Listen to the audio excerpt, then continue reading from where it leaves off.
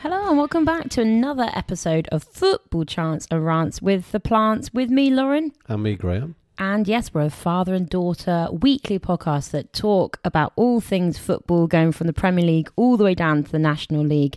And in the lineup for this week's podcast, I'll be discussing a free transfer in the Championship that seems to be doing very, very well as putting forward my new chant to you, Dad. Well, I'm looking forward to that, yeah. And I might be talking about a South American superstar.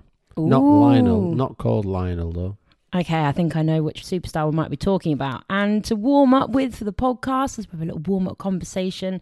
And I forgot to mention it last week on the podcast, but last week Spurs hosted the world's first net zero carbon football match versus Chelsea, which was the hashtag Game Zero. And I thought it was a good opportunity to just raise awareness and educate people. But when you actually look at the nitty gritty behind it, I'm not sure how it is a net zero carbon football match completely. Both teams obviously headed to the stadium on coaches that used biofuel. Players were drinking from cartons as opposed to plastic bottles. Not that I see them use that many plastic bottles on the pitch. And they encouraged fans to either get public transport or cycle to the match. And both clubs were obviously London based, so it's a little bit easier to do it. So I think when you get down to the nitty gritty part of it, it's going to take a fair few years to actually make football matches completely environmentally friendly. But it's good that we're raising awareness. So in terms of trying to be pioneers within football clubs, Forest Green Rovers are probably up there really with clubs that have had a huge influence, wouldn't you say? Yeah, definitely. When I went there, it was very environmentally friendly, that's for sure. Yeah, using renewable electricity. Obviously, a lot of grounds are now cutting out the use of plastic. So I think obviously it's very tactical that they chose two London teams to do this first net zero carbon football match. But actually, it's going to take a fair few years. But I think it's a positive thing that obviously we're raising awareness and looking to try and make matches as sustainable as possible. And things like matchday programs, I know you love getting a matchday program, but that probably is something that down the line, do you think that might become paperless, or is that too much of a tradition? Well, it stopped at Rovers this season. Has it completely? Yeah, definitely, yeah. Ah, okay. So online only. Yeah, well, there you go. Obviously, it's a good thing. I know we do love our programs and collecting them over the years, but it's certainly something that is going to be looking down towards the future. So yeah, that's kind of my little warm-up conversation. I forgot to talk about that match last week. And so now for the kickoff, this is an opportunity for us to really kick off about something that maybe has wound us up a little bit in football, or something that's really frustrated us this week. What is your kickoff, Dad? I've not got any great science to it, but I've been reading the whole thing around Arsene Wenger, who's trying to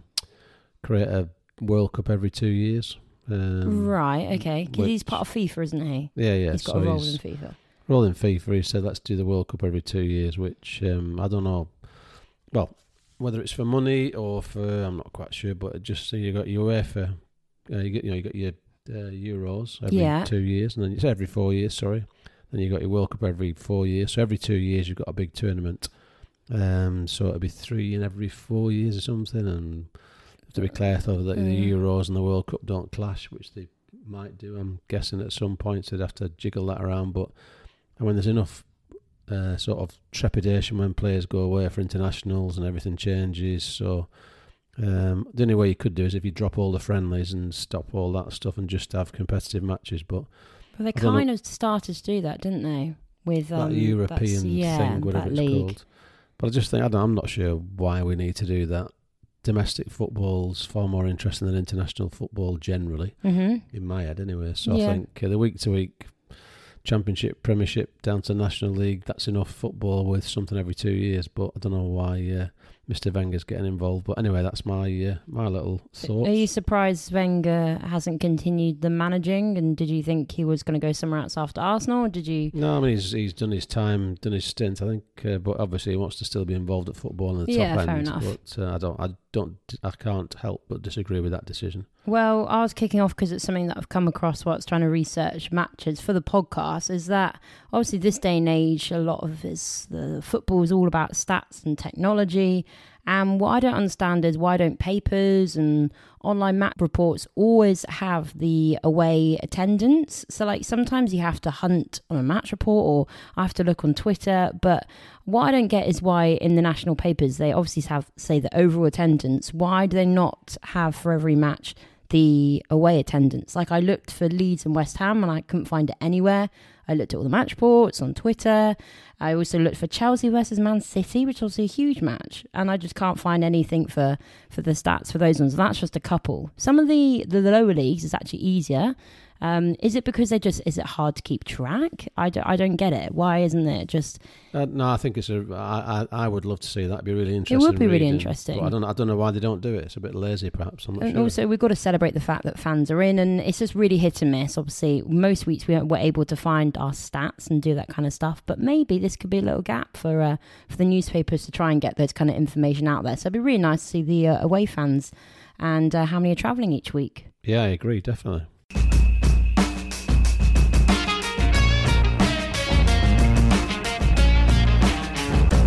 Half-time turnaround. So this is the team that we think really managed to put it around after half-time.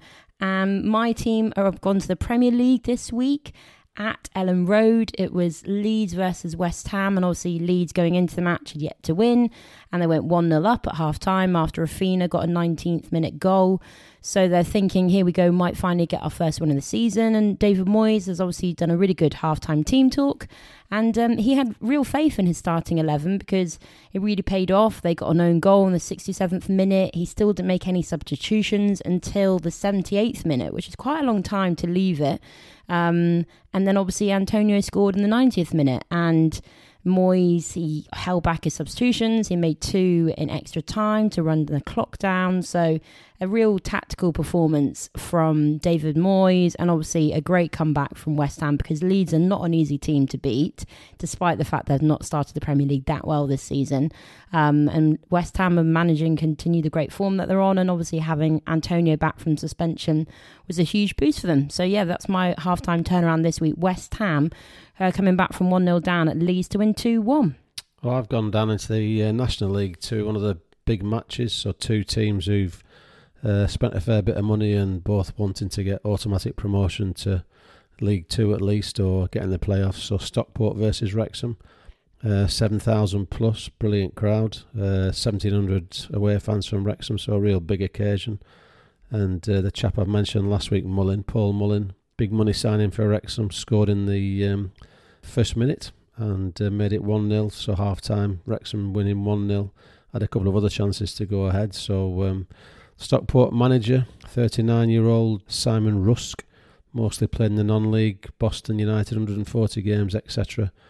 His only other management role was Brighton under-23s, but he managed to get them all revved up at half-time, and they came out and won 2-1. Paddy Madden in the 48th minute, and substitute Ride will make it 2-1 towards the end of the match. So yeah, a good win for Stockport. It's disappointing again for Wrexham. Stockport 9th and Wrexham 7th, so both still in the mix, but be interested to see out those two who, if not both of them, get into the playoffs, but they both need to, that's for sure. But yeah, good comeback. Well done, Simon Rusk, 39-year-old manager at Stockport. Into the second half of the podcast, and this week, I know you mentioned you might be talking about a player within the Championship. Well, I'm also talking about a player in the Championship who it's great to see the 35-year-old English centre-back doing really, really well for Bournemouth, and that is Gary Cahill. He was obviously a free transfer from Palace, and Scott Parker's obviously made a great move there because since he's come in for the last 4 matches, they've won all 4. Obviously, Bournemouth are currently top of the league. He's not even been carded, which for a centre-back in 4 matches is quite an achievement. And he seems to have formed a really great partnership with Lloyd Kelly, who I didn't know much about, but he seems a really good young English centre-back. I think he's represented them for the under-21 squad and now the under-23 squad. He's only 22 years old himself, and seems to be a really good match there, having someone with such experience like Gary Cahill partnered up against quite a young player in Lloyd Kelly. And yeah, it's just obviously a really good partnership that they formed, and Bournemouth seem to be very much in a great role, and it'll be interesting to see how they get on throughout the rest of the season. Obviously it's a long season, and he seems to have been a brilliant free transfer that they've got in there, and he's one of those players that as a fan you see him coming in and you're not going to moan about having Gary Cahill in the squad, because either way he'll have such a big personality in the changing room. And yeah, Bournemouth, I certainly tip them as a team to potentially go back into the Premier League. They'll be gutted that they didn't get even closer last season. So Gary Cahill seems to be putting on a really good performance for Bournemouth You been enjoying watching Gary Cahill back? I've not really seen him play, but I mean, it is a brilliant signing, to be fair, and that's what you need in the Championship, a good centre-back. So, yeah, no, he fits very well. Well, my raves about fans, we've talked about how great it is to have fans back in, but watching some of the matches and listening to some of the matches on the radio and on the Sky catch-up this week, just the influence away fans, and just it'd be interesting to see, because last season I know there was a shift towards away wins because there was no fans there, so it'd be interesting to see what happens this year with fans there. But I know the Villa fans went absolutely balmy at Man United, West Ham fans at Leeds when they got the late goal, Burnley fans when Chris Wood got a goal, unfortunately it was cancelled straight after. Yeah, but it was just I mean, it is as if people have been sort of, as we know, not allowed to go in for so long, that people really are getting stuck loving in, it. and they're absolutely loving it. And not just away fans, Sunderland, 30-odd thousand yet again at Stadium of Light to see them play Bolton and see them win again. So you probably could cover that later perhaps. But yeah, so Sunderland, just incredible allowing that league, keep getting 30-odd thousand every week. So yeah, they're not just having fans back in, but that passion that they show at all the matches. So long may it continue. Well, talking of fans, this is the point in the podcast, the plant chant, and it is my chant of the week, where I put forward to you a chant about a player from, it might be any league, but we're sticking in the Premier League, and you've got to kind of give your verdict as Mr. Simon Cowell. It's been very mixed since we started doing this feature. I've had some positive feedback. Last week was probably my worst feedback yet, and I'm slightly apprehensive about this week, I'm not going to lie. But this chant this week, I'm going to a 1996. It's a cheesy classic from a dance pop group called Aqua, who, if you're not born in the 90s, you might not know much about them, then go check them out, because they're a brilliant band, very cheesy. And this song actually got to number 1 in the UK. So the song itself is called Dr. Jones, and I'm going to be using this song, giving it to the Liverpool fans for their 20-year-old English midfielder, Curtis Jones. So it's not much of an imaginative chance this week, but you've got to imagine it's the 70th minute, it's 0-0. Liverpool need something to come on. They need a super sub. He's on the bench. And then this is what I'm thinking that the Liverpool fans could be singing from Aqua's Dr. Jones for Curtis Jones. So it could go, Curtis Jones, Jones calling, Curtis Jones, Curtis Jones, Curtis Jones, get up now. Curtis Jones, Jones calling, Curtis Jones, Curtis Jones, Curtis Jones, get up now. Yeah, well, I quite like that actually. Oh, okay. I thought that actually does sound like it might be a chant. Well, would he get up, do you think, to that? I'm not sure. He might have to get Klopp to get him up. Yeah, but I reckon he's definitely get up and give them a wave, surely. I think that's a 7 or 8 out of 10. I'm going to take that. Good. Yeah, no, I appreciate that, Dad. Thank you very much.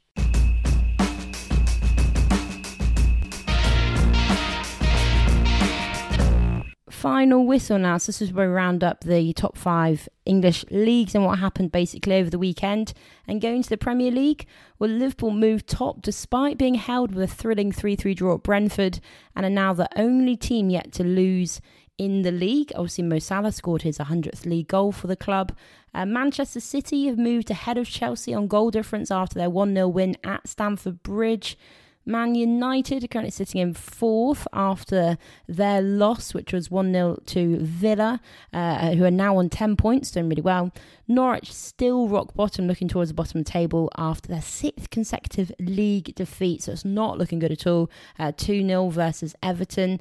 Burnley in 19th, still without a win, and they're held 2-2 versus Leicester. And like you said, that Chris Wood goal being cancelled out in the last couple of minutes would have been devastating for the fans and for the players.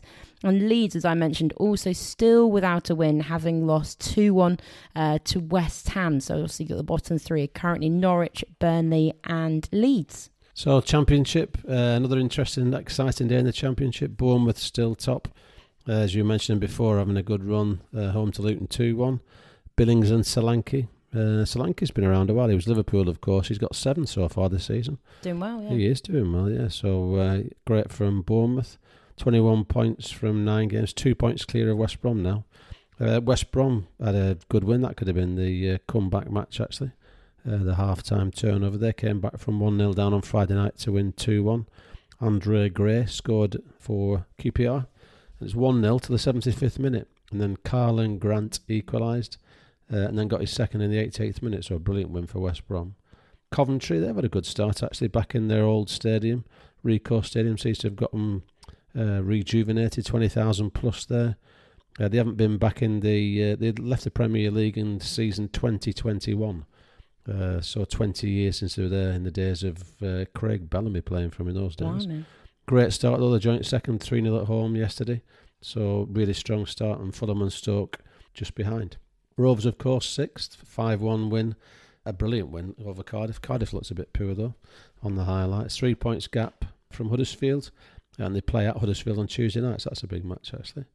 Interesting. And then down the bottom, Derby, of course. I think this week they've had the points taken off, so -12 means they're on -2. And they lost 1-0 at Sheffield United. Hull still down the bottom, lost 2-0 at Stoke. They're 5 points from 9. And Forest 1-1. Steve Cooper been appointed there. Stephen Reid, of course, I think he had 1 game in charge, Stephen Reid, which they won actually. But anyway, Steve Cooper, ex-Swansea manager. So yeah, it'll be interesting to see how he does there. Drew 1-1 at home to Millwall yesterday in his first match. So they're still struggling down the bottom. And Middlesbrough, interesting. Middlesbrough 9 from 9, lost 1-0 at Reading. 18th, that's a bit of a surprise. But anyway, there you go, that's the Championship.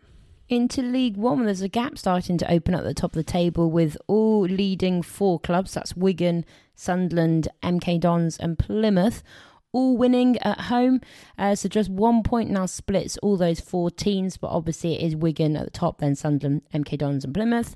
Having lost to Plymouth, Doncaster remain bottom on 4 points.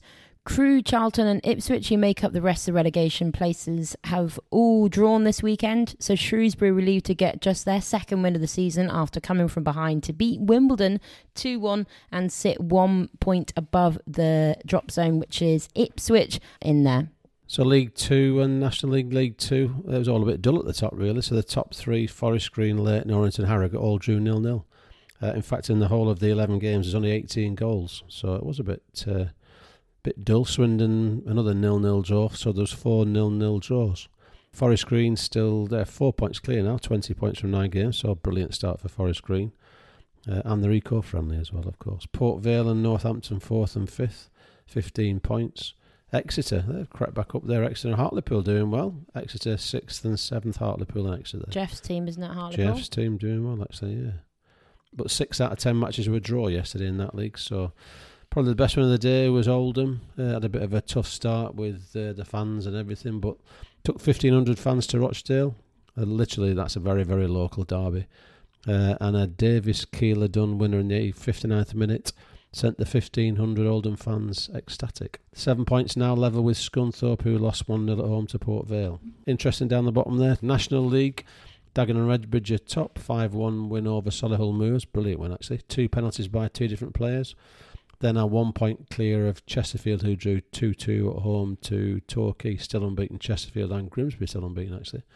Dover are bottom on -9, another team who've got points deducted. Still not won, lost 1-0 at home to Bromley yesterday. And Barnet, great for them. Barnet won the first game of the season 3-1 at home to Weymouth.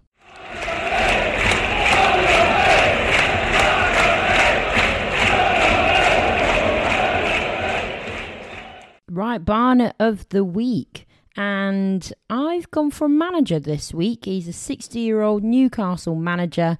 I've gone for Steve Bruce. Obviously, he's the 3rd oldest manager in the Premier League, behind Bielsa, who's obviously 66, and Benitez, who's 61. And now that Roy Hodgson's gone, obviously we gave him a lot of credit for his amazing Barnet when he was with Palace. I was looking at Steve Bruce the other day, and I was thinking he's actually got some really nice grey, luscious locks. And I googled him from when he was a youth. And do you remember Steve Bruce's hairstyle when he was a bit younger, fair bit younger? He had a bit of a mullet. Yeah, he had like a real ginger, like afro, massive mullet. So he's obviously got great luscious locks, and he's kept it going. He's got some real Silver Fox look going on at the moment. So yeah, I'm taking some time to appreciate Steve Bruce's Barnet. What about you? Well, over the years there's been some famous South American Barnets in the league, and called Ricky Villa, who used to play for Tottenham. I remember his flowing locks. Another South American hero, and a South American hero at Ewood Park, Ben Brereton, who's turning on the style both on the pitch and on his head. That's very true, actually. So yeah, Ben Brereton Diaz, as he now likes to be affectionately called. 7 goals in 9 games, a brilliant start to the season. And he's rocking some good style as well. And Got long quite may, long. long may the South American locks keep flowing, and he keeps flowing with the goals as well. So yeah, Ben Brereton Diaz.